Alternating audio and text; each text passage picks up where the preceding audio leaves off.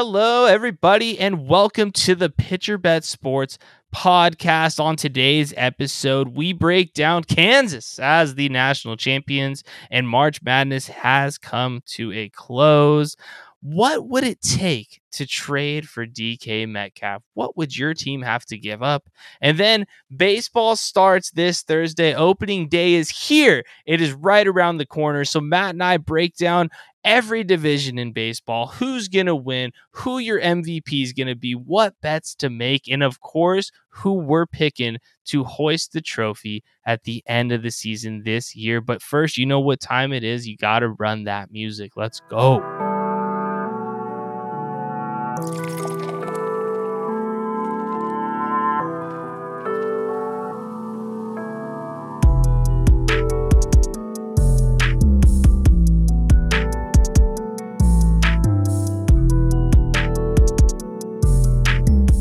Yo, what's good, everybody? Welcome to the pod today. I am your host, Matt Guest, with me out in Las Vegas, Nevada, where Christmas is over. March Madness has ended, my friend. Matt Morris, what's up, buddy? How are you? What's up? Yeah, man. March Madness is over, but here in Vegas, we are now looking forward to the NFL draft at the end of the month. That should be very exciting. Very exciting weekend. I think we're going to have obviously a lot of GMs, teams, coaches in town. And again, I work on the strip, so hopefully get to mingle a little bit. Yeah, hell yeah. No, it'll be super fun. I'm stoked for the draft out there in Las Vegas. Are they still thinking about having the players walk across the fountain at the Bellagio? Is that still part of the game plan? I know that was the deal the year in 2020 when Goodell had it in his garage, in his basement. Are they still planning on that? Do you have any insider secrets for the layout? No, in all honesty, I was reminded that the draft was here like this week because the Grammys were here this weekend. So, we were kind of all talking about, okay, what's the next really big event that we should expect to hit, our weekend trends. And it was, the draft's at the end of the month. And it was like, holy shit, being awarded the draft again, because obviously 2020 was a total lost wash. Right. It would not surprise me if they do the fountains. I haven't heard anything about that. I mean, it would be super sick. It would be sick. And I don't know, there's just a lot of stuff coming to Vegas. They just approved the $3 billion basketball complex as well. Yeah, I heard about that. The whole idea, is to hopefully entice the NBA to come, which I think is an amazing idea because we have T-Mobile Arena here, which houses the Golden Knights. But because it's Las Vegas, entertainment capital of the world, I just assumed, hey, you could have a basketball team also play at T-Mobile, but Vegas locals that have been here for a while reminded me, not really. If you think about how much actual entertainment via music goes into T-Mobile, you can't really schedule around that. Correct. As well as you can't home do games. 41 games. Yep. Yeah. Plus hockey in the same season as basketball. 100%. So they would have to rebuild the new stadium that got approved, and then the Formula One race is coming next year, which they've laid out the actual track. Yeah, and the track is sick. So I didn't know that. That's super cool. So there's obviously Las Vegas Boulevard that takes you all the way from MGM down to Fontainebleau, which will also be releasing in a few years, or opening Resort World Wynn. And they're going to have the long stretch from basically, I think, Bellagio all the way down to the beginning of Wynn as their breakaway. And then they're going to cut. Sick.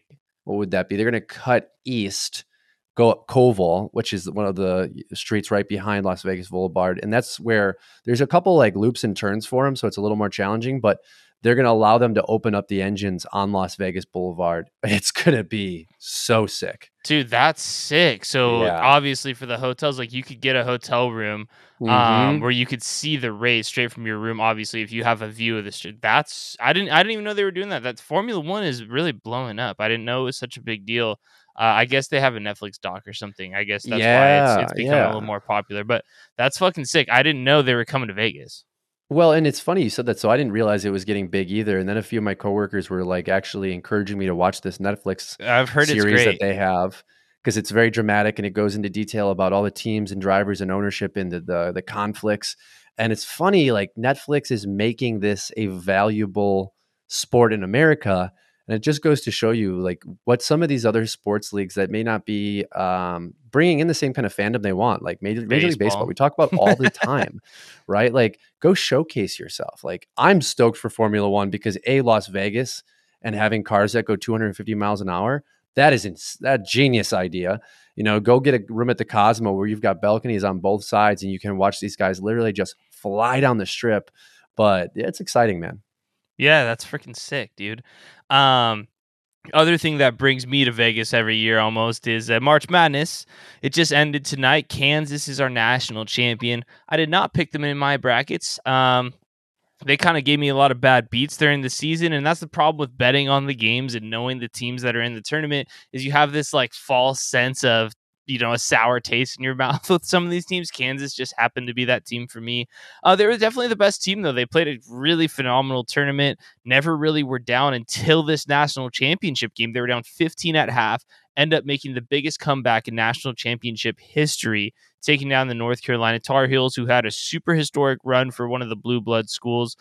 They were pretty much down to their last 6 guys, couldn't really rotate anyone. Best player rolls his ankle. Second best player, I swear I was telling you off camera, looked like he got a concussion in the first half. Their third best player rolls his ankle. Their bench player ends up going ahead and basically throwing up on the court.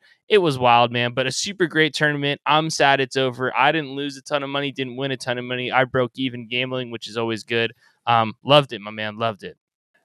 Yeah, I think it's great for Kansas. And something I said to you off air here was an interesting little like tidbit I brought up on Instagram as I was scrolling yesterday.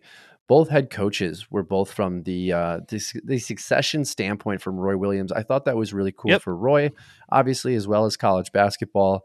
And I also kind of said to you, with North Carolina not having the same expectations as they have in the last 15 years here, I just think ultimately they have to be happy with getting to this game. Obviously, they also had the opportunity with that 15-point lead to take the game, to take the national title. But you can't go into the final game of the season as tired as they were, running the rotational sets of a 6-man like they were. I think ultimately Kansas's depth here really paved the way for this championship. 100%. Bill Self has, probably 5, 6, 7 years left in him, but this national championship will cement his legacy because he's kind of the forgotten about dominant head coach in college basketball. Like what he's actually been able to do at Kansas, I think he's been there for what, Matt, 20 years now? He's been up there. And he is nominated into the College Basketball Hall of Fame. And today they announced, on the broadcast, they said that he's the first coach in Kansas's super long history of, being an amazing powerhouse to win 2 national championships. This is Kansas. It was only their 4th title ever, Matt. Yeah. Which is super crazy to think about and really kind of puts my whole distaste for Gonzaga into perspective too. Like even a school like fucking Kansas, that was the 10th time they've ever made it, 4th time they've ever won it, and realistically they should have lost that game, right? Yeah. It's not easy to win the tournament. I still don't take back what I say. Don't get it twisted. But it's a tournament. It's not easy to win. No one thought North Carolina was going to be there. The story of the tournament was the Peacocks, man, right? St. Peter's Peacocks were the best. I love the Carolina team. I'm not a big fan. Them taking down Duke to end Coach K's career. Super awesome story. Fantastic game. And they delivered one of the best runs in recent memory. They took down Baylor, the defending champion, UCLA, one of the top teams in the country, and a team that made the Final Four last year. They took down the Cinderella of St. Peter's. They take down Duke and Coach K for the second time in like 3 weeks to end his career.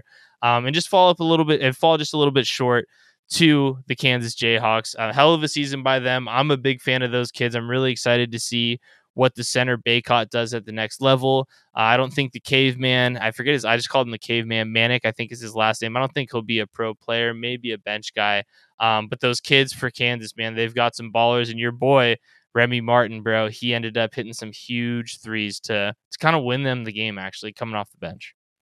Yeah, and again, back to Bill Self, I think this solidifies his career, but this also rejuvenates the North Carolina program. Losing Roy Williams is a huge hit. Dude. Yeah, and recruiting, right? Like, how do you convince these kids to rebuild this program and to come in to join this program right away with the expectation that, hey, we don't really know how long it's going to take to get back to that, as you said, blue blood mentality. And the opportunity to strike is now with Coach K leaving, right? 100%. So North Carolina being here, beating Duke. This is immediately you walk into a family's home for a recruiting trip and you say, we are the dominant team in this conference and in this area now.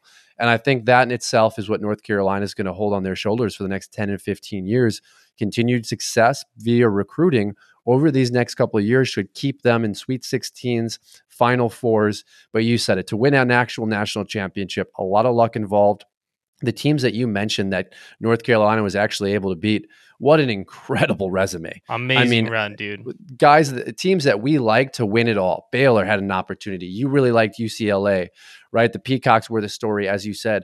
I thought Duke with Coach K's final season would win it all. They knocked off the biggest guys, and at the end, they were tired. You can't blame them for being tired. Like, that's what this tournament does to you.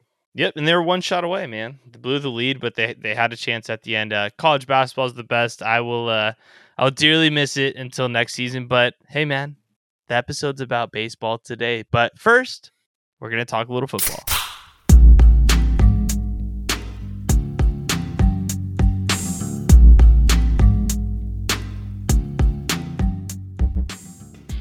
So before we get into our baseball preview, which we're fired up, I got the notebook, you got the notebook. We did want to discuss something that you just mentioned here in the opener, that the draft is coming to Vegas. And one of the big rumors around the draft is that DK Metcalf's up for sale. And we want to make it clear, he hasn't made it known to the public, nor have asked for a trade. You just have a lot of big name teams like the Chiefs and the Packers that could use the services of a DK Metcalf. And he falls into the trend now that's going on in the NBA, or excuse me, in the NFL with these superstar receivers, as he has 1 year left on his deal. He's going to be an unrestricted free agent, and maybe he doesn't want to come back to Seattle, right? So it might be in their best interest to get some assets. So this segment here, we just want to discuss, Matt, and I'll let you go first. What do you think it would take for Seattle to trade DK Metcalf? Personally, a first, a third, and a fifth is my opinion here. Really? And I make the deal tomorrow. If you really look at the last few trades in the NFL, you've had elite level wide receivers go for first, second, and I think a fourth is what Tyreek got traded for. A couple picks as well mixed in there. Right. And I ultimately think, yes, a first round pick is absolutely going to be required to get DK. But I think that third is the kicker here. Obviously, teams are going to be afraid to give up a second because he is not Devontae Adams yet. He is not Tyreek Hill. He probably will be with an elite level quarterback. Sure. And I think Seattle knows where the market's at, knows the projection for DK Metcalf, because if they hold on to him for one more season and they franchise tag him, we kind of talked off air, he's going to have amazing numbers this coming season. That's our expectation. That will be a huge bargaining chip for them going into next offseason. But if I'm the Packers, I go and do this. And I think Seattle knows there's desperation on some of these teams, like the Chiefs, like the Packers, where instead of years past where maybe a second and a third would get this deal done, the market itself completely dictates the value of DK Metcalf. And to me, that's a first, a third, and a fifth. Yeah, I totally get your argument there. I just think that they'll still pull the trigger on something like a second, a third, and next year's third or fourth round pick. I think that's all it would really take. A second and a third, which is still really great value right where he was drafted at. And then next year's, third protected if he hits a certain threshold, maybe that moves to a second, right? I don't personally think he's at the value of a first round draft pick because I'm a little higher on Russell Wilson than you are. We have seen him with an elite level quarterback and what he can do, and he is fantastic and he's amazing, and he would be great in Green Bay with our Packers 100%. I just don't think it would be necessarily worth it to throw that first round pick at him because, like we're mentioning here in the segment, is shit, maybe he doesn't want to be there next year, right? And now you just gave up a first round pick, X round pick, whatever it might be, and the guy's walking out the door back to Seattle or back to a better organization. So I think a second and a third with a third, fourth protected round pick in next year's draft, I think that'd be plenty. But you're 100% right. You make a great point. Like, Seattle knows Green Bay has 2 first round picks, 2 second round picks. Like, okay, give us both those seconds, maybe, right? And we'll give them to you. We're not just gonna bend over backwards if Green Bay is the team.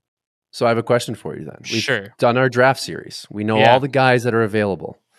Think about where the Chiefs pick is and think about where the Packers that hold their own pick is at the end of this draft. Right. Well, and I guess the Chiefs traded their pick away, so that both Chiefs are behind us. Both their first round picks are behind us. Yeah. Okay. With that being said, would you rather have the guys that will fall to that position? I would assume here that Jameson is gone. I would assume that Burks is gone. London is gone, right? So you're looking at the kid from Penn State, maybe the kid from North Dakota State. Would you rather have them over the next 4 years, or would you rather have London. DK Metcalf? No, I feel you. I'd take DK all day. Yeah, yeah, and that's just going in there too. As long as you have the cap space and the capital, like we'll trade the first and we'll give you a 3-year deal right now. Right? Yes, like, I that's agree the with thing, you. Right? You got the deal is the big thing because like he's gonna ask for, and if you're smart, you're gonna take him at probably, let's say conservative. Kirk got 21, so you probably give him 24, 23, 23, 24. Perfect. We'll give you that now. Go have your huge season where you should have gotten 30, and now we're getting a $7 to $10 million bargain for the next 3 years, right? Yep. No, I think that's a no-brainer. To answer your question, it's a no-brainer if our top 5 are off the board. If Jameson's gone, Olave's gone, Wilson, Drake London, and Burks, if they're all gone, 100%, you take DK. You call them up right then and there. Here, I'll give you our first round for DK right now. Yeah. No, 100%. I absolutely agree with you. And I think to me personally, Burks is maybe the only guy that I would not prefer to have, but I would take from a value perspective that you talked about with his future contract, having that 5th-year option in the first round. Because then the next question to the equation here is, okay, say Burks is probably going to go at 17. Like that's as far as Burks is going to fall. Right. What is it going to take to trade up now with what the Saints and the Eagles just did today to get that 15th or that 16th overall pick? As we talked about a first, a third, and a fifth, or 2 seconds and a third, what is it going to take to get that? Is it going to be cheaper to trade up and get Burks while you're also saving money long term? Sure. Then you just got to hope to God Burks hits, right? You can't miss. You absolutely can't miss. And I think the Chiefs are in a better position here than the Packers are, obviously signing MVS. That really does kind of solidify at least, hey, we've got a speed guy. The Packers are the ones here that are definitely in the buyer's market, and everybody knows it. And that's a dangerous place to be. No, 100%. I agree with you. I think all 5 of those guys, and especially if the Packers could somehow manage to get 2 of those 5 guys, are 100% more worth it than bringing on DK just for potential and cost, right? Like at the end of the day, there is cost. That's the biggest factor. That everyone would give up a first for DK right now. Does everyone want to do that? Pay him the $20x million for the next 4 years, right?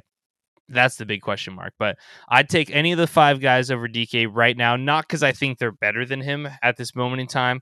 I think just the potential of all 5 of those guys. We went over it in episode, I think it was 99, right around there, 99, 100 of the wide receiver draft class. And I think they all have the potential to be quality, above average, potentially Pro Bowl wide receivers in the NFL. So if those guys are gone, you take them. I see Watson is a lot of the late first rounds going to Green Bay.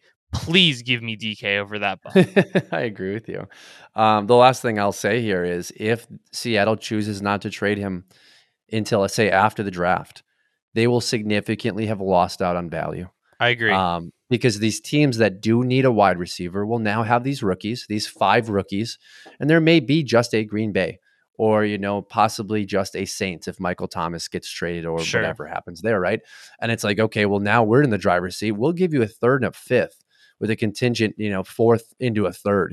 And now Seattle's holding on to DK, and now you're talking about contract issues and then franchise tag. So I do expect before the draft to have a DK Metcalf trade. If not, you said it perfectly. They're picking the phone up that day. What do you need, right? We couldn't trade up. Our guys are gone. We're making this deal right now.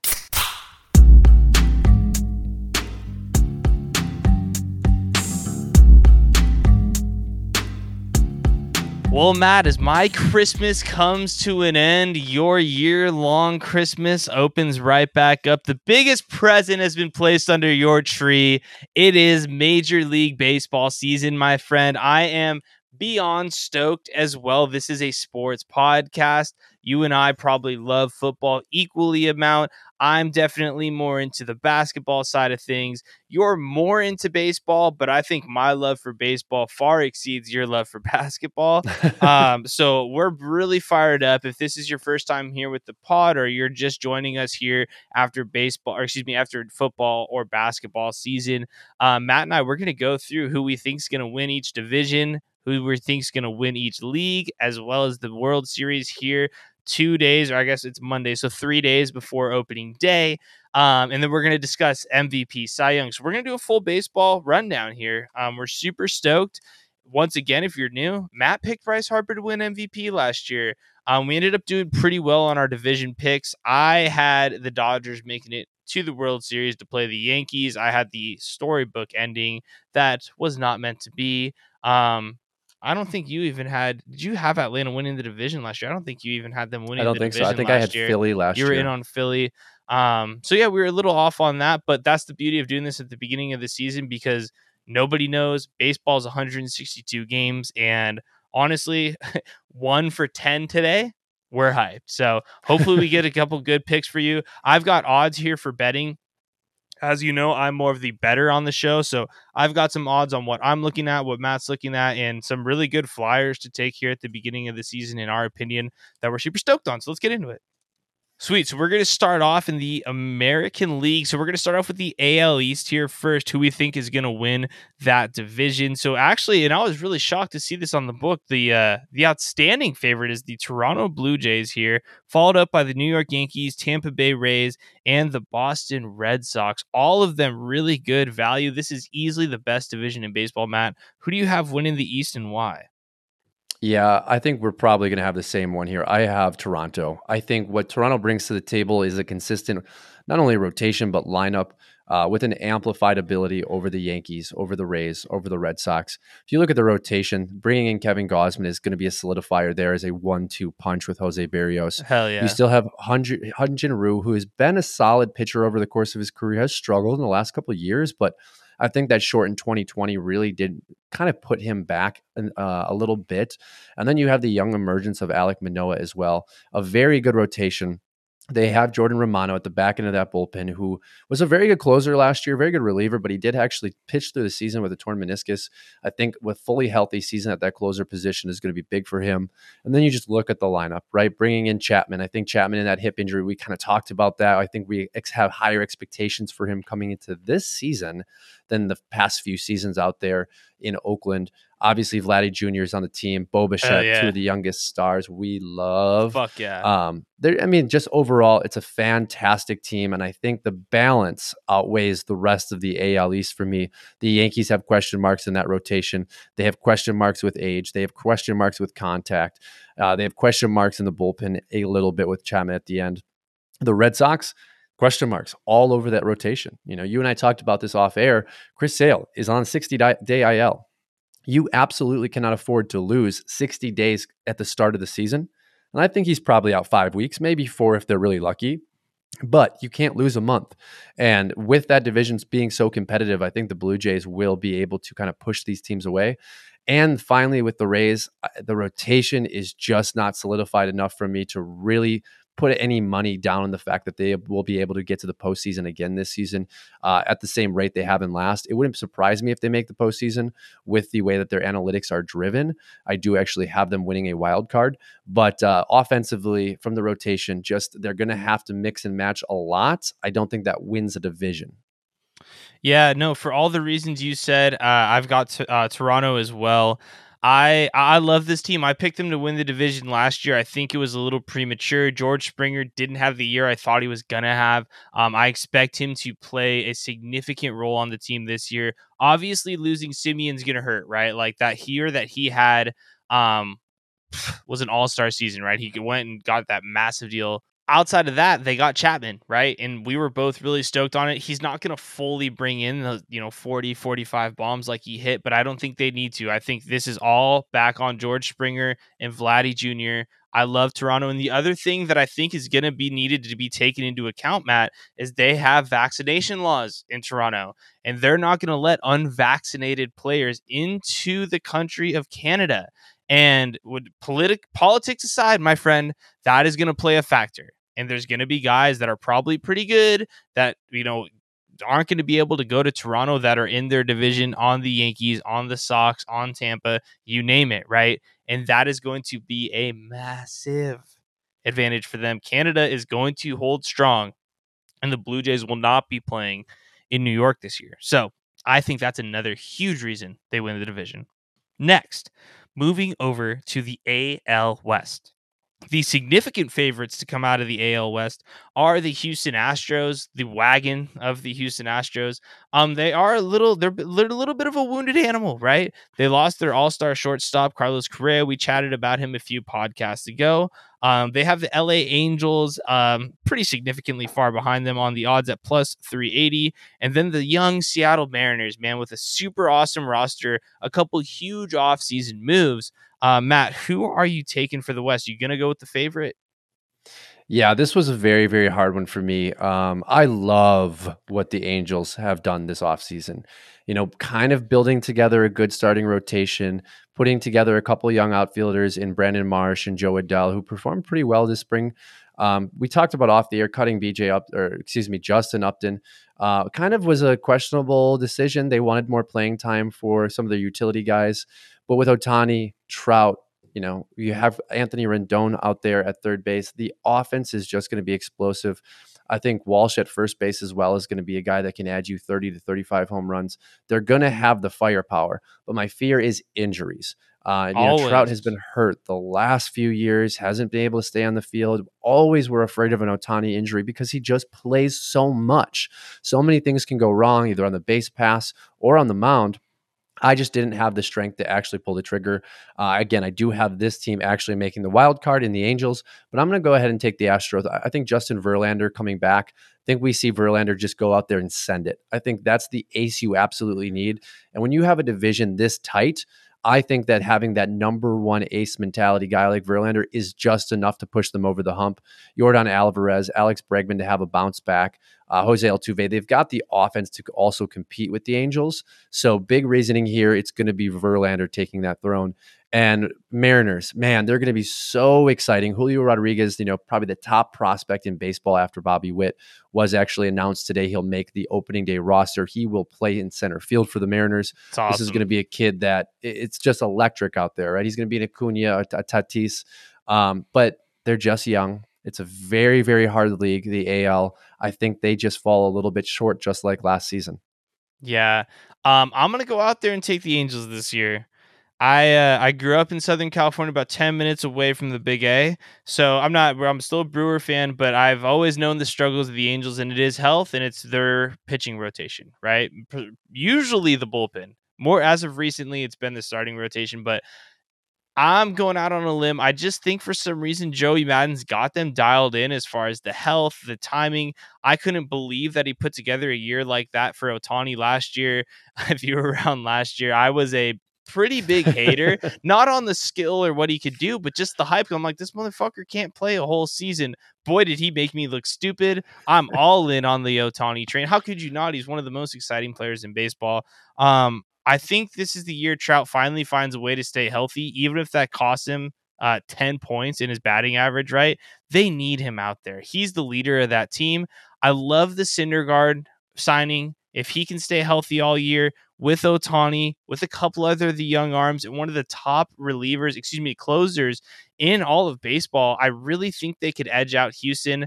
I think for some reason the Magic's just going to die out there in Houston. I agree with you. I love Verlander too. I think he has a big year, but he's 40. I think his likelihood of getting injured and not being able to complete the season is a lot higher than Syndergaard, than Ohtani, than the Angels. For some weird reason, I have this Chicago Cubs vibe with this team from the Angels, right? Like solid last year, a little fucked up, had a couple injuries, but I think this is the year they finally get over the hump and actually play a meaningful playoff series for the second time in Trout's career, really, since Kansas City was winning the World Series and smoking them in the playoffs. Yeah, and I fully agree with you. If Trout can stay healthy, a healthy Trout and a healthy Ohtani, baseball needs that. Bad. And something really big to kind of watch all season, and I hope this is something that the Angels stick to. They're starting the season with a 6-man rotation. Part of that is to help Ohtani, not rush him into starts, not throw off his rhythm. But that 6th starter is going to be Reed Detmers, the young player that they actually drafted. I think it was from Louisville. Huge strikeout rate in the minor leagues. I want to say it was above 13.7 Ks per 9. An amazing sweeping curveball. He locates well. Came up last year and was absolutely terrible. But there's one thing and one trend I really like to look at for some of these pitchers. Some of the guys that come up and get absolutely lit up turn into aces. Max Scherzer was awful. Lucas Giolito, absolutely terrible. You can't judge a guy when he's starting to find his way in the big leagues. There's a lot of intimidation. There's a lot of control issues. I think if Reed Detmers has a good season, maybe a sub 4 ERA with a high strikeout rate, he could be the reason they do win this division, because that kind of a sixth starter can take you to another level, because it also allows the rest of your rotation to stay healthy, really. No, 100%. I love that. The last division in the American League is the Central. Do we need to talk about this? I mean, maybe you want to talk about Minnesota a bit, because the White Sox are going to run away with it. Yeah, no, I mean, I don't really care too much about Minnesota. You're right. The White Sox, this is easy pick for both of us. The Tigers, though, are the exciting team here. I'm really bummed to leave them out of the playoffs, because, I think they're probably one of the teams, much like the Mariners, like had this gone to 14 teams and a one other wild card, them and the Mariners would be fighting, and you'd have these young superstars, emerging players actually battling for that last spot. The Tigers have Spencer Torkelson, who just made the opening day roster, Riley Green, who had an amazing spring. He's going to be an outfielder for them for years to come. Hit over 300 in spring, had an OPS over, I think, 400. And overall, just a fantastic spring. Fouls a ball off his foot, breaks his foot. Last game of spring training. He'll be out 6 to 8 weeks. So that was a huge bummer, but Detroit has a very good and young emerging starting rotation with Casey Myers, Matt Manning, Tarek Skubal. Those guys, if they can take a step forward, Matt Manning especially, he's been awful. Skubal, same thing as Detmers, great strikeout rate. Myers, first overall pick. Those guys can start to become the Max Scherzers that they were drafted to be. You're talking about a team that could actually win this division this season out of absolutely nowhere. I don't expect it this year. So maybe a flyer on Detroit this year. Just honestly, for fun. A flyer. A sprinkle. Okay. Yeah, because honestly, if you have 3 pitchers that take a step forward, we've seen it with Milwaukee. You go from like, God, this team is struggling to win games, to nobody has better pitchers than these guys. Good to know. Good to know. Okay, I might toss just a tiny bit, just a little sprinkle on there. That'd be fun if they did pull it off, right? So we're both taking Chicago. I mean, Chicago's got the best team. They did just lose their closer to the Dodgers. They just traded him away. We'll get to the playoffs here in a second, who we're picking and whatnot, but I love Chicago. I love their players. They have a really fun team, but the reason they're kind of Mike Gonzaga of Major League Baseball. If you're not going to get challenged all year, what's going to happen is what happened to them in the postseason last year. Houston came in there, faced the adversity, kind of whooped their ass. I expect the same result this year. They lost Rodon. That's going to hurt, but they're definitely winning. They're minus, I got them here. They're minus 230 to win the division. Yeah. So, I mean, well, in the trade with Kimbrel, they have Liam Hendricks, who is formerly with the A's. He's been with the White Sox for a few years now. He's their like lock stock closer. Kimbrel cannot be a reliever without being a closer. He's just one of those guys that needs the mindset of, I'm ending this game. Right. So I think it was a good trade bringing in AJ Pollock. I don't really know what to expect. I loved him on Arizona years ago, but he's a solid outfielder. I think what's going to happen is you're going to have Luis Robert take a step forward into the MVP conversation. You're going to have Eloy Jimenez come back and actually perform in the same classification as Vlad Jr., Tatis, Acuna, like he was supposed to and was touted to be. And then you're going to have Jose Abreu hit another good season, as well as having Giolito, be Giolito. But Cease, we'll get to Cy Young here in a little bit. Cease is the guy. Unbelievable strikeout rates, has issues with control. His whip is high. ERA is affected by that. Cease, if you can take this step forward, I think that actually might change their playoff percentage opportunities a little bit more. Nice. Okay. So let's run through here. So Matt, explain to everyone, because I forgot about the new rule here in the new format for the playoffs. How many teams are going to make the playoffs? Yeah, so with the new collective bargaining agreement, 12-team playoff has been approved. That means 6 from the AL, 6 from the NL. We'll have 3 division winners, and then you'll have 3 wild cards this year. So from the AL East, I have the Blue Jays. From the AL West, I have the Astros. And then the AL Central, I have the White Sox. Going into my wild cards, I have the Rays, the Yankees, also from the AL East. So we have 3 teams from the AL East making it. And then finally, I do have the Angels. A couple of my sleepers, I mentioned the Tigers, the Mariners. Honestly, the Red Sox have to be lumped in there. And then finally, the Royals. Very young, very emerging. They got our boy Zach Greinke, who I saw that. Yeah, he's done. He's washed, but that's cool. But yeah, young and emerging. So AL is very, very strong this season. Sweet. So I've got Toronto coming out of the AL East. I got the Angels coming out of the AL West. I am going to take the Chicago White Sox to win the Central. And then for my wild card teams, I'm going to take Tampa Bay, I'm going to take Boston, and I'm going to take Houston. I'm calling it right now, Matt. And this is, you know what? People are not going to like this, my friend. But the New York Yankees will be the LA Lakers of Major League Baseball this season. They're going to be the most disappointing team in the season. I don't believe in their arms. I don't believe in their age. I don't believe in their hype. I like Tampa Bay and Boston more than them this year, and that's obviously excluding my pick for the Blue Jays. Well, and they haven't had a good spring either. Severino was supposed to come back this year. They're just not that good. They're just not. They're all hype. They're the Yankees, right? They're hype. They're hype city. Hype. I get it. They have good players, right? They have Judge. Gallo can hit home runs. I think Donaldson in that lineup is nice. Stanton hits home runs, right? Torres, if he bounces back. The issue is the rotation. At the end of the day, there are two sides to baseball. There's defense, there's offense. You can hit all the home runs as you want, but if you're also giving up just as many to subpar players, it doesn't matter. And I do think with Severino's lack of performance this spring, as well as having shoulder issues yet again, the Yankees are in deep, deep trouble with that rotation. All right, so moving on to the AL MVP and the AL Cy Young. So who are we gonna take for our preseason MVP? I'll run through the top three for both MVP and Cy Young here. So for the AL, it's Ohtani and Trout. So please, Angels, just stay healthy, goddamn it. And then Vladdy Jr. I'll go over some of the other sprinkles that I like here, but go ahead. Who are you picking? If he's not on there, I'll also put the odds for them as well. Yeah, I'm taking Ohtani this season. I'm going to go ahead and ruin a little bit here. We'll obviously go into depth. I'm taking Ohtani as my Cy Young. And with Ohtani in my imagination winning Cy Young, obviously with the bat, he would obviously take home the MVP as well. I think Ohtani is going to take a step forward this season on the mound. I did a little bit of a TikTok video breaking down some analytical data of Ohtani. And if you really look at what Ohtani's profile is looking to be, it's going to be an ace pitcher. He has a split finger that he just has an amazing K rate with. He had 77 strikeouts on that splitter last season. I expect him to use his cutter a little bit more this season as well. If you look at Corbin Burns winning NL Cy Young last year, it was because he moved to more of a cutter dominant pitch arsenal. And Ohtani's got a very good cutter. Through the fastball, I think it was 44.2% last year. I want to see that come down, more cutters. If he's throwing more cutters, it's going to be weaker contact. It's going to be more ground balls. He's going to have quicker innings. He's going to be able to stay in games longer.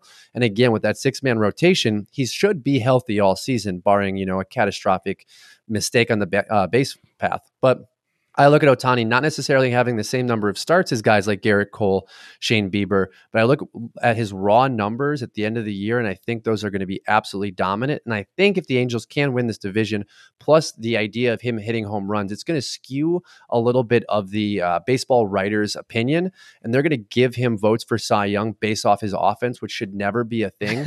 But again, you're making votes off how you feel about a player. This isn't just, it's not a perfect system. And I think we've seen skewed wins before like that. Biggest one that comes to mind is when Justin Verlander lost the Cy Young years back to Rick Porcello, which was an absolute travesty. But Ohtani is going to win an AL MVP for me. Sure. And to your point too, man, like all that it's going to take is him to throw maybe just a complete game and hit a bomb or hit two bombs or go 3 for 4. And they're going to be like, well, if it's between him and we'll just go down here, Shane Bieber or Robbie Ray, whatever it might be. Well, they never hit 2 home runs in a game, the same game that they pitched. So we need to take that into consideration. I totally agree with you. It's a super smart bet. We'll get into the MVP for his odds, but Ohtani is the favorite right now. I'm actually going to take the third guy on here, Vladdy Jr., which I hope this comes into kind of like a friendly rivalry here, Vladdy and Ohtani. Vladdy was the runner-up last year. I'm all in on the Blue Jays. I was last year. I love Vladdy Jr. Vlad Guerrero Sr. was one of my favorite players ever. An Angel too, of course, right? He's at plus 5,500, or excuse me, plus 550 right now. Ohtani at plus 340. I think that's great value for both of those guys. I think Toronto's going to run away with that division this year, and I think Vladdy, he might hit 50 this year. So I think if he does, I think that'll take him over what Ohtani does, regardless of Ohtani's skills on the mound. It's just going to be tough. If Ohtani does end up going a full year on the mound, gets 15, 16 wins, as well as hits for the same average and home runs he did last year, or beats Vladdy in homers, it's going to be tough for him, man. But I'm going with Vladdy Jr. He's my pick this year. Couple flyers for you, Matt. So I've got Aaron Judge is plus 2,200. I've got Wander Franco is plus 2,200 as well, and Yordan Alvarez as plus 3,000 for AL MVP. I think if Houston has a big year, it's because of Yordan.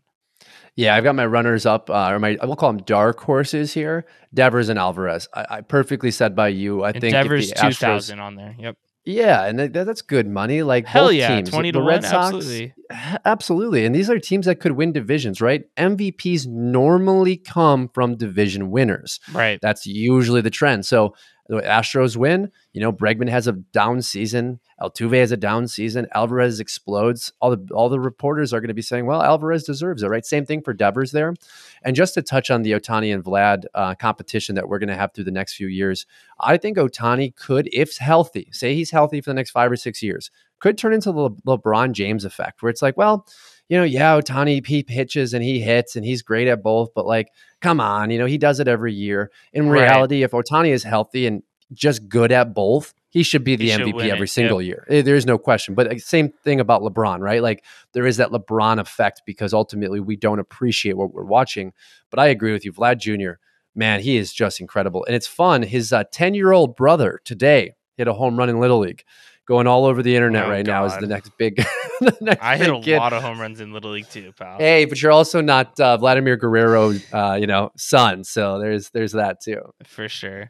So for the Cy Young race, so you just kind of made your pick. You said you're going to go with Shohei Ohtani. Right now, the top 3 is Garrett Cole, Shane Bieber, and Robbie Ray. I'm going to run with Bieber. I think he's going to go play for a contract. I think he might even go play to go get traded at some point in time this season.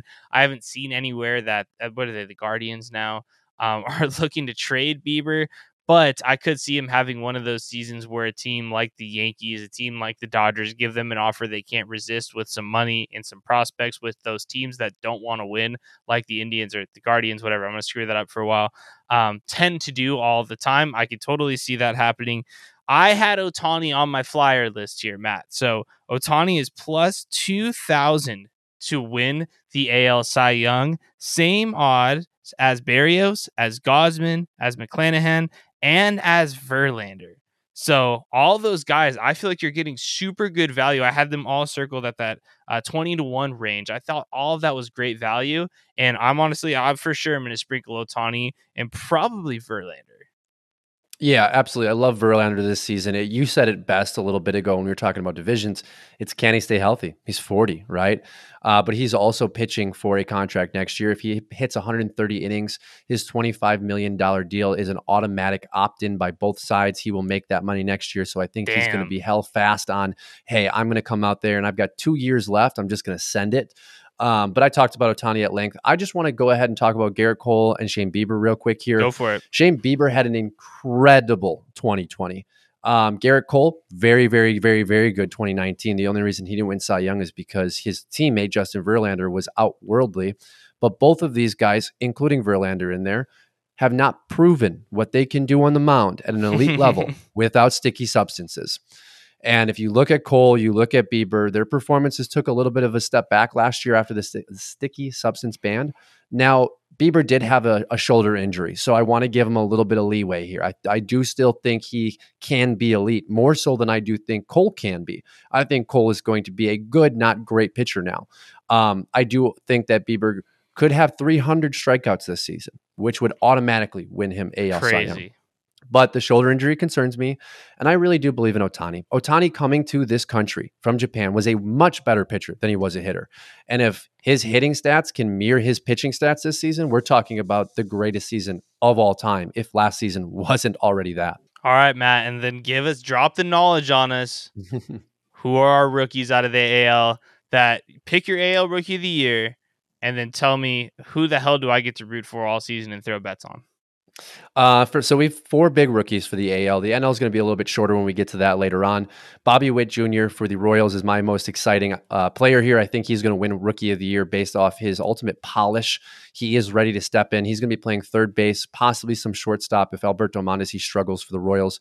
Bobby Witt, I'd comp him to A-Rod off the bat. Probably doesn't have the same ceiling that A-Rod had of 50, 55 home runs. Again, A-Rod was juiced up, so that kind of brings that to the equation. Doesn't also have the 40 stolen bases, but he's going to hit 30 to 35 home runs in his prime. I would expect 25 home runs this season, 270 batting average with 80 to 95 RBIs.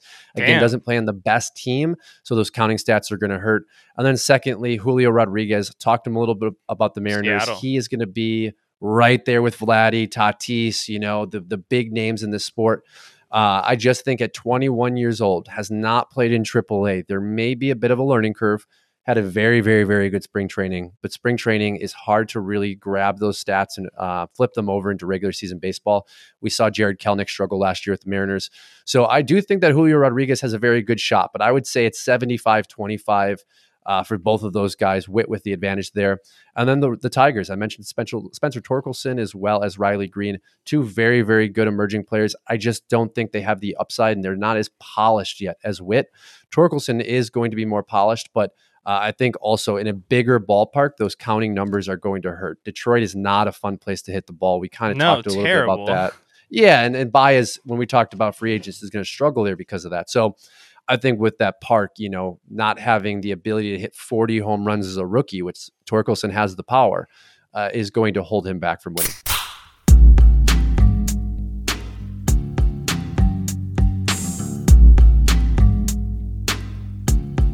Moving on to the National League here, getting into, let's go with our team first. The NL Central, one of the biggest favorites to win their division in all of baseball is our Milwaukee Brewers. Matt, what?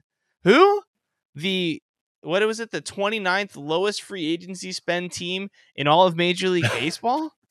Wow. It's embarrassing. It is embarrassing, but when you have one of the top rotations in the league, your fucking small market team can do whatever they want. It is embarrassing. I do expect the Brewers to fully win this division strictly based off of their starting pitching. I think they win it by about 8 to 10 games, right? I think it'll be close throughout the beginning to the middle of the season. But as long as Burnsy stays healthy, Woodruff stays healthy, Freddie Peralta, they have the best closer in the game, Josh Hader. It's kind of a wrap for them, right? And if they can just get fucking Christian Yelich to be a shell of himself, a shell of MVP season, man. I'm talking all I want out of him, Matt, this year, 290, 30 to 33 bombs, right? 100 RBIs, a few stolen bases, and to play 150 games, they run away with the division, in my opinion. I mean, that's arguably MVP, like production, though. It is for me. Like, yeah, I think I feel that, but I expect, I expect the 45 hitting 320. You're freaking out when you see him strike out because he's so damn good, right? Like, but that's just not going to happen anymore, right? Yeah, I agree with you. I think the juice ball really affected his performance into the MVP classification, and we're kind of seeing the negative ramifications of that now. I agree with you, though. Milwaukee wins this easily. Willy Adames is a player you and I talked about off air. I think he explodes this season. Had a very, very good season once he was traded to Milwaukee last year. Bringing in Hunter Renfroe was huge as well. I think Renfroe and Miller Park, and I know it's not Miller Park, but we are always going to call it Miller Park on this podcast. I will never, ever call it whatever the fuck. I don't even know what it's called because I refuse to call it something else. I do, but I'm not going to. It's similar to like the Southern California Academy where the Ducks play. We still call it the Pond if you're from SoCal. It is the Honda Center, and it's been the Honda Center for like over a decade, but it will always be the Pond. So there's that, right? It's sad, but every you're right. Every kid from every city has their ballpark like that too, 100%. Yeah, absolutely. And I just think Milwaukee, they are so well built, much like the Rays, very analytically run. Yeah. And they have Council's a rotation. A good manager, as much as good it kind manager, of pisses me off. Yeah. Good GM there, good front office. Aaron Ashby is a young starter / reliever that is probably going to emerge this season, similar to Reed Detmers we talked about earlier, with a very high strikeout rate, has a sweeping slider. Very good player. If he's not in the rotation, he'll be kind of that fire horse in the bullpen that Hader was before Hader became the closer. Yeah. Doesn't have the same velocity Hader has, but does have that A-level one pitch. And that's really big for any pitcher. If you've got that one put-away pitch, much like Ohtani's splitter, that just takes you to the next level. Right. But yeah, Adames is great. Renfroe, the addition. Hopefully Yelich bounces back. And man, you're talking about a three-headed monster. Woodruff, Peralta, Burns. Burns is just absolutely so sick. And then you got Williams, who's punching walls when he's drunk. I was going to say, don't forget about broken wrist Williams. We'll see if he's there when we need him the most. He cost us last year. Oh, man. I'll die on that sword. Moving on to the next big favorite is the LA Dodgers and the NL West. The Dodgers, they beat the White Sox. They're minus 240 to win the division. They were massive favorites last year, and the Giants came out of nowhere, had one of the best seasons in MLB history, in my opinion. I know they didn't win the World Series, but God, were they just such a sick team or such a fun team. The ultimate Cinderella story in baseball to win that many games for a team that had no business winning that many games was awesome. The Padres are plus 350. Those San Francisco Giants plus 600, and then everyone else is way over plus 1,000. Let's be honest. It's going to be really fun to watch Chris Bryant hit 500-foot home runs, but the Rockies are trash. So it is what it is. I've got the Dodgers winning here for obvious reasons. I'm not going to sit here and pick winners without picking the Dodgers. You'd be an idiot not to pick them, in my opinion. Yeah, honestly, now this might be a hot take, but if the Dodgers had not signed Freddie Freeman, I could have seen them having a LA Lakers-like season. They're starting now. Let me see if you know this, Matt. Do you know who Tyler Anderson is? I've heard of him. Yeah, I have heard of him. It's just because I live here, though, and I follow the Dodgers a little bit. That if I didn't live in California, I wouldn't know who he is. Yeah, he's a nobody. And this is I've heard of him. I don't. It's not no. Yeah. I don't know him. I've heard of him. He's going to be their fourth or fifth starter. My concern, is after Buehler, right? After Urias. Can I interrupt you Kershaw. Too, really quickly too? It's always funny, like the Dodgers since they signed that deal with Spectrum, which was at least over a decade ago now, when Magic Johnson and the group call came in, they've always had that one guy that they're missing, like. Every single year, like the Brewers, they have their three-headed monster, but at least they have the bullpen to make up for a terrible fourth starter, right? Like if you get to the fifth inning for the Brewers in that bullpen, you'll be fine on that fourth starter. The Dodgers have always had like two studs, Kershaw, someone else, Kershaw, another guy, and another sort of guy, and there's always been the liability, right? I don't know why it's so interesting, and I know you're going to make that point a little bit right now. It's just so funny to me. They've never really fully tightened up that rotation. Even the year they won the World Series, they had Urias coming in to do like a long relief. Well, and it's an issue with the way that they approach their rotation. You just talked about Urias. He was supposed to be up at 20 like he was and be healthy. Enter in from the bullpen rotation, just like Hader, just like Ashby's going to from Milwaukee, into the rotation like Kopech's going to do for the White Sox. And boom, there you go. You got your fifth starter who becomes your second starter in 2 years, all wrapped up. He has a terrible outlet thoracic shoulder injury that was almost unrepairable. I remember that. And thought his career was done. Yeah. Found a way to come back miraculously. Then you have to go out and, trade for sign Bauer. So, you're allocating money there. Then you have to go ahead and trade for Max Scherzer. So you're giving away Josiah Gray, who's a guy that could have played that Urias role. So the way they build their team is very different from Milwaukee. They're not drafting, developing, signing, developing. They're just filling holes. And as you fill those holes, you let guys slip away. But to have Tyler Anderson in your rotation is an absolute travesty to me. I mean, partly because Bauer is, exiled from Major League Baseball right now. But so he's still out. Like he's not on the roster he's not at all. He's in that Deshaun Watson situation where it's like, but way worse. You're on the him. team, but the league is going to suspend you, and if not, the team isn't going to let you play for him. You know what I mean? Like, he's out. Like he's going to have to find his Cleveland.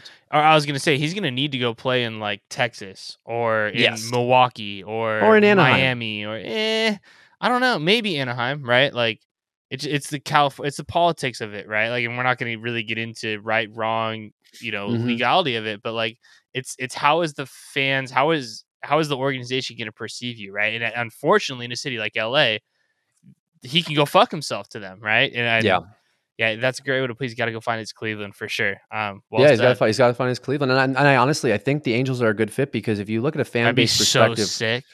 Your marketing is based off what you said, how your fans feel. And feel how you want about Bauer's situation, guilty or not guilty. The Angels have been so desperate for pitching. I think their desperation for pitching overrides the allegations. They're just going to be happy to be like, oh, thank God we have a starter we can really rely on, right? Right. Truthfully, I think psychologically that would be what the Angels fans think. It could work in Anaheim, but you're right. It might have to be like a Texas Rangers where, hey, their rotation is awful. They put a ton of money into these guys. Go get some more money allocated to Bauer and he can kind of repair his image slowly. Right, 100%. The last division here this is a really we made this mistake last year. We thought this was going to be the best division in baseball. They ended up sucking, but the winner of the World Series came out of this division. So, the NL East got the defending champs, the Braves, the Mets, who unfortunately just lost DeGrom indefinitely. So, we'll talk about this here in a second. You and I both kind of think he's done. And then the Phillies, man, the dark horse of the division here. So I'll let you go first because we had a nice talk and we're like, oh, we need to record this, but let's talk about our champion in this. We're 3 for 3 in the NL. Yeah, I love Philadelphia this year. And I loved Philly last year. As we talked about in the intro here today, I had picked Philadelphia. I just didn't foresee that lineup being as bad as it was last year. And Harper had the year I expected him to. And I think Harper is going to have even a better season this year. The signings of Schwarber and Castellanos are going to only elevate that lineup. You have Rhys Hoskins back at first base. That's going to hopefully be healthy this season. Really, their only hole is going to be second, third, and short. So kind of the offensive production from Gene Segura as well as Didi Gregorius. And then the decision, are they going to start Bryson Stott from UNLV at third, or are they going to keep Alec Boehm, who they drafted third overall? That's been a really bad position. But Gregorius and John Segura aren't bad players. They're just not guys that are out there battling for MVPs. Right. I mean, they're good bottom of the lineup dudes, though, right? Like, yeah, Didi's nice, and Segura, he's a savvy vet at this point in time in his career, 100%. Correct. So the hole is third base. They've got the ace level pitcher in Zach Wheeler, who I personally think overperformed his actual performance last year. I think a lot of his numbers. Yeah, I hated him last year. Remember. I'm not going to go as far to say I'm guaranteeing an injury, which I was wrong on. Hey, it came in spring. I wasn't wrong. It just came a lot later than I thought. Yikes, that was a bad take. Yeah, but you went in on him. I did go in on him. I think he has another good season. Probably not a Cy Young caliber season, but a good season. Aaron Nola is the question mark here. Aaron Nola had a terrible spring training, had a very, very bad 2021. Fucking Nola. Ranger Suarez is my kicker here. They've got a third guy in that rotation that I'm happy with. So after him, you've got Kyle Gibson, formerly of the Rangers, and then you've got Zach Eflin. Not stoked on their bottom of the rotation. Not stoked on Aaron Nola, but dude, Schwarber, Castellanos, Harper. Holy What's shit. not to love? Yeah. And that was the thing we were talking about who we're going over before we hit record, and I was like, dude, I like the Braves. I picked the Braves last year to win the division. I said, you got to take down the champs. They obviously had a rough season and just got hot at the right time to win the World Series. Not taking anything away from them, but that's what I said, man. I was like, fucking, they got Castellanos, they got Harper, and you're like, oh, don't forget they signed Carl Schwarber too. I was like, all right, I'm all in. Like, these dudes are gonna ball out at Citizens Bank Park, if it's still called that, man. They're gonna hit so many dingers there. That offense is going to carry them to wins that they shouldn't have. That offense is going to carry them to games to blow people out, to give the starting rotation a rest. And I'm a believer in Wheeler, so I'm high on Philly. I got them all day. Alrighty then. So we just said who we're going to have come out of the National League and win each division. So Matt, I'll let you go first, just like we did for the American League. Who are going to be your 6 playoff teams? Let's rock it, man. Yeah, so for the NL West, I took the Dodgers. Again, I think you would be stupid if you do not choose the Dodgers. NL Central, I'm taking our favorite Milwaukee Brewers. And then the NL East, I am going back to the favorite. I'm going Philadelphia. The wild card teams here, got to take the Padres. I think there's no decision against the Padres. Obviously, rotation is a little bit of an issue this year. They did just trade for Sean Manaea. Tatis is out for the first basically half of the season. Machado should step up.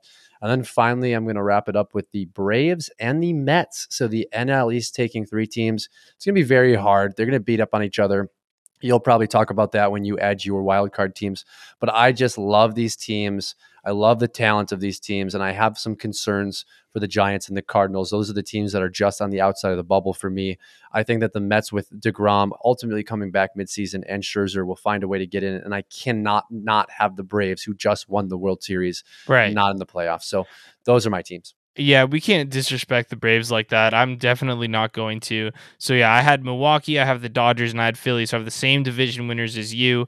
I'm also gonna take the San Diego Padres. I'm also gonna take the Atlanta Braves, but I am actually I was going back and forth between Mets, San Francisco, and St. Louis. I think those are the three bubble teams that we'll see here at the end of the year.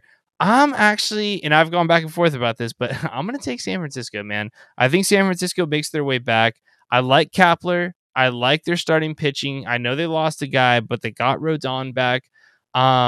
There's some magic in the Bay Area. You know, I just don't know what it is up there, but I love the program that they have up there. Their roster out of those three teams, Mets, St. Louis, and themselves, definitely the worst. But I don't want to disrespect what they did last year as well. I'm going to take San Francisco to make it. Don't love it, but that's what I'm going to do.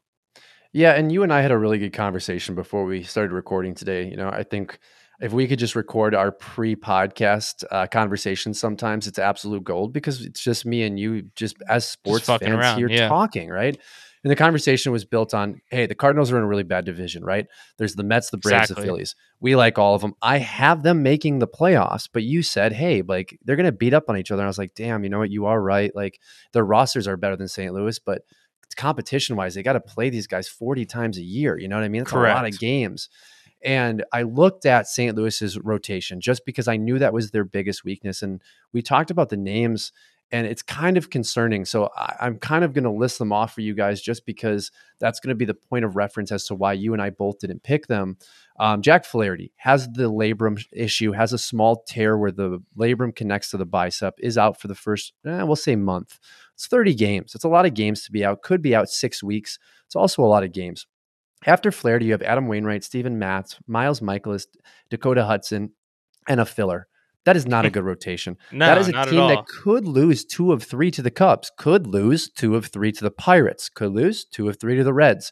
So yeah, it's a bad division, but when you have such a black hole like a rotation, I think where you're picking the Giants, it's because they've got a proven rotation. They have a proven pitching coach and manager. They know how to run out there and limit runs, right? Correct. The Cardinals are going to have trouble with that. And when you have trouble limiting runs, bad teams beat you. Same thing in football, same thing in basketball. So Cardinals fans, I'm sorry, we just can't jump on the bandwagon this season. But damn, you know, I like the Giants pick. I'm waiting to see what happens. It's tough. Yeah, these teams are all good. And I think the last thing about the Cardinals that kind of pushed me off the ledge on taking them is they did have to win like 20 games in a row to get into the playoffs last year, right? And the likelihood of them going on that good of a run, honestly, at any point in the season isn't very high, you know? So I just don't like that. I expect the Mets to have a much better season than they did last year. And I do expect the Giants to be competitive, more than competitive. I really do. Kapler is super underrated.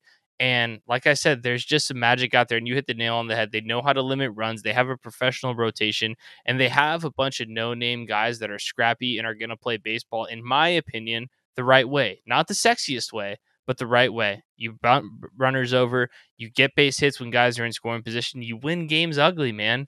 Not necessarily the recipe to win a World Series, but definitely a recipe to get you in the playoffs. Moving on, so we've got the NL MVP odds here. Let me flip over on my pen and pad today, which I'm working with and I'm stoked on.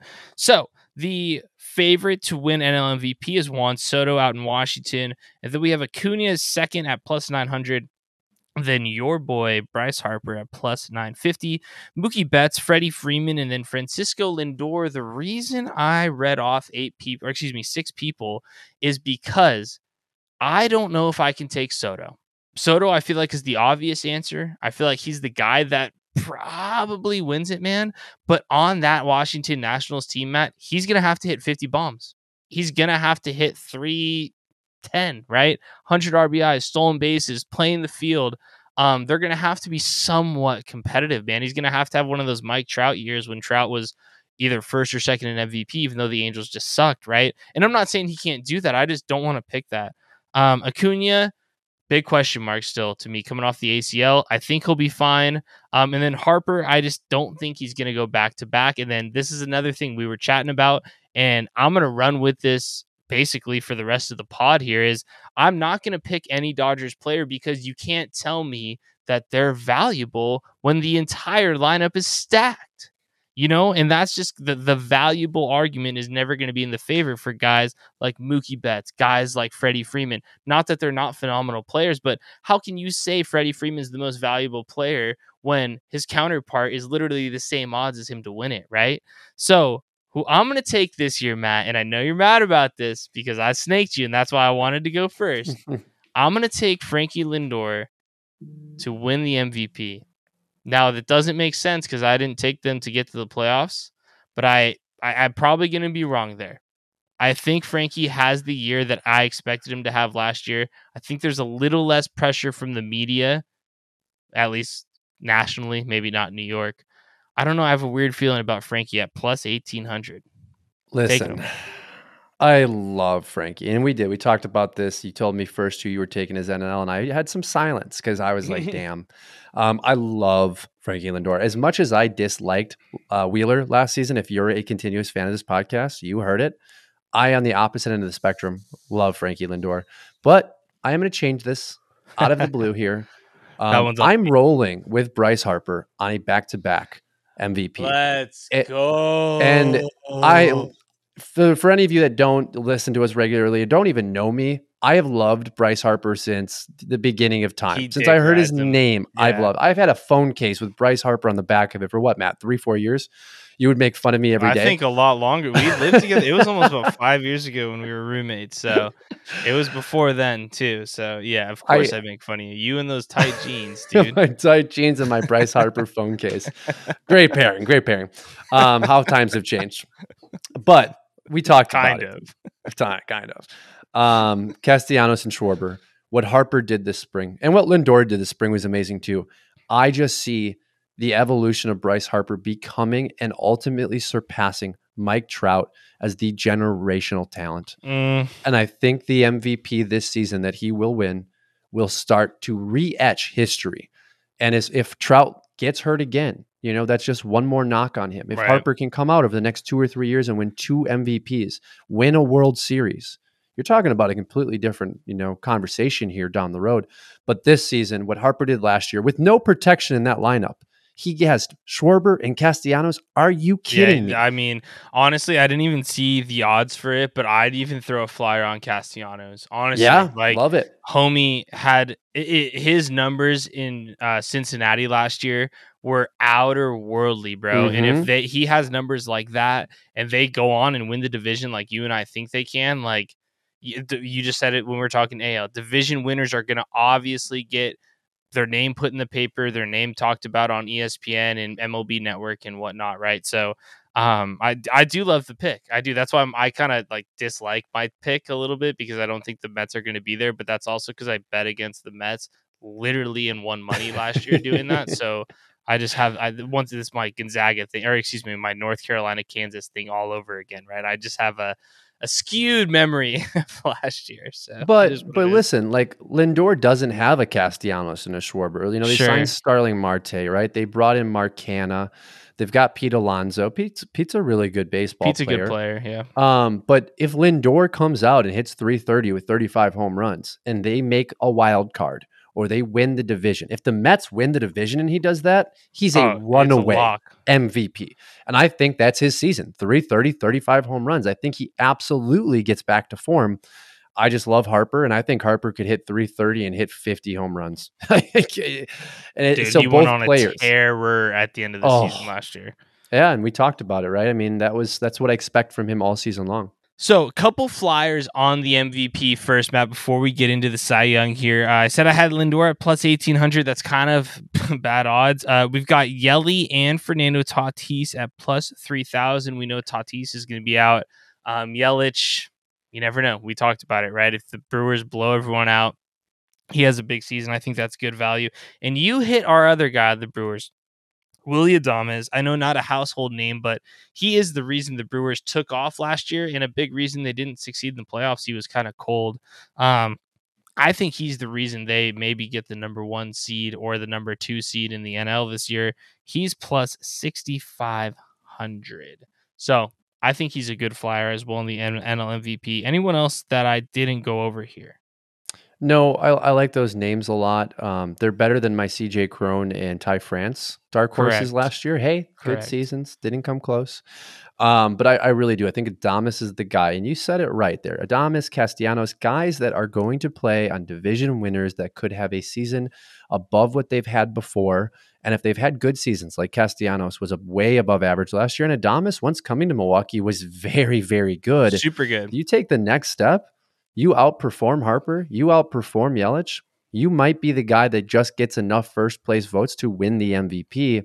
Lindor, I think, honestly, is a dark horse. Me and you feel very 100%, strongly 18 to about 1. him. He's the sixth guy on there. Yeah. I know that we're looking at numbers and we talk more sports because we do this twice a week, but Lindor is probably the dark horse for all of the amateur fans out there. Like, he 100%. is the guy we believe in. And I believe in Adames, not nearly as much as I believe in Lindor, though. But two guys to toss 10, $20 on, I think there's a great shot that money comes home. Moving on to the NL Cy Young. So the top 3 guys out here for the NL Cy Young are Max Scherzer, Corbin Burnes, and Walker Buehler of the LA Dodgers.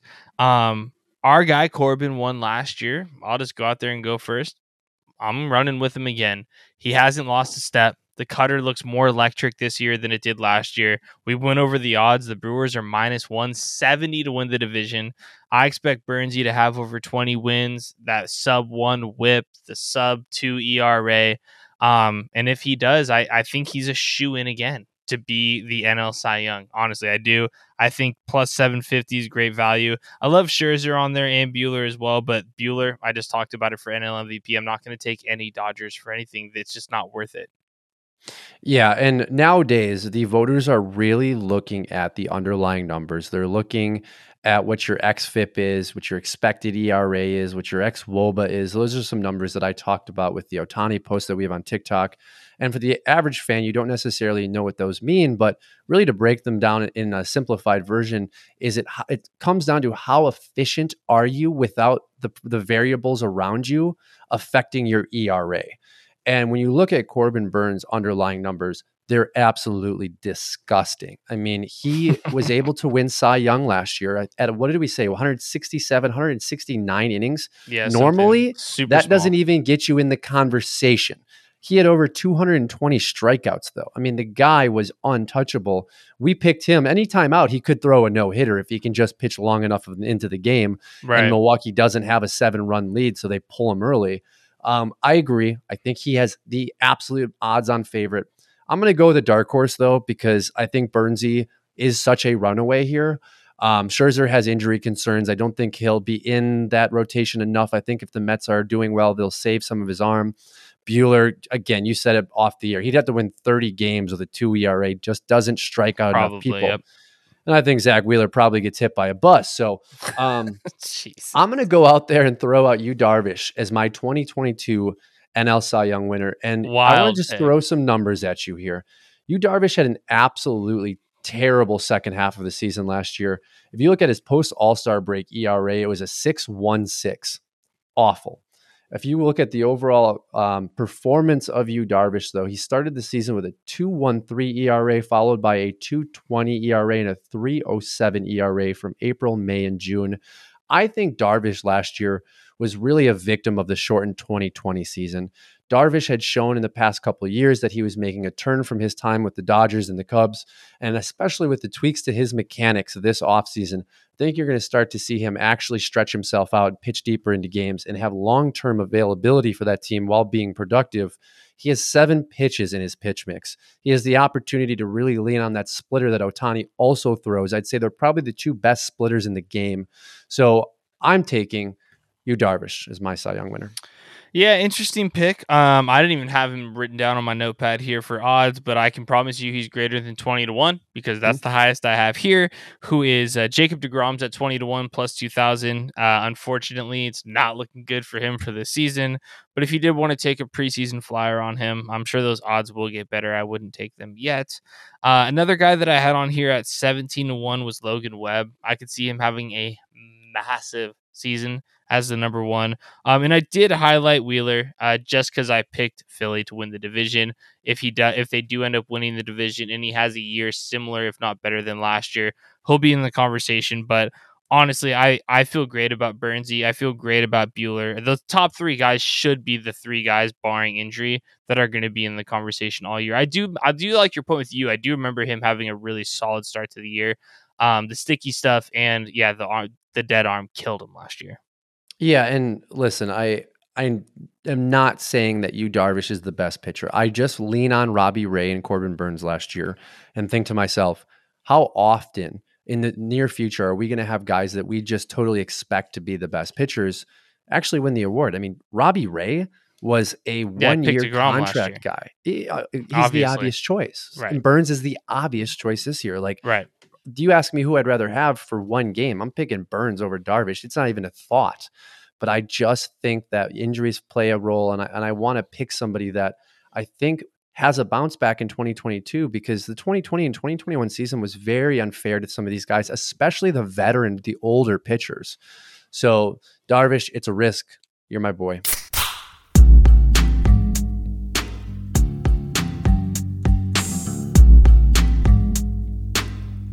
Wrap it up. This is our World Series picks. It is April the 4th, so we got a lot of time to cash these in here.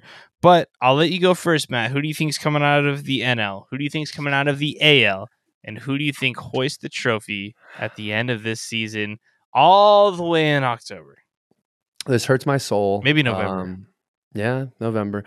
Hurts my soul a lot. I'm taking the Dodgers in the NL. I just think ultimately that offense is going to be very hard to beat.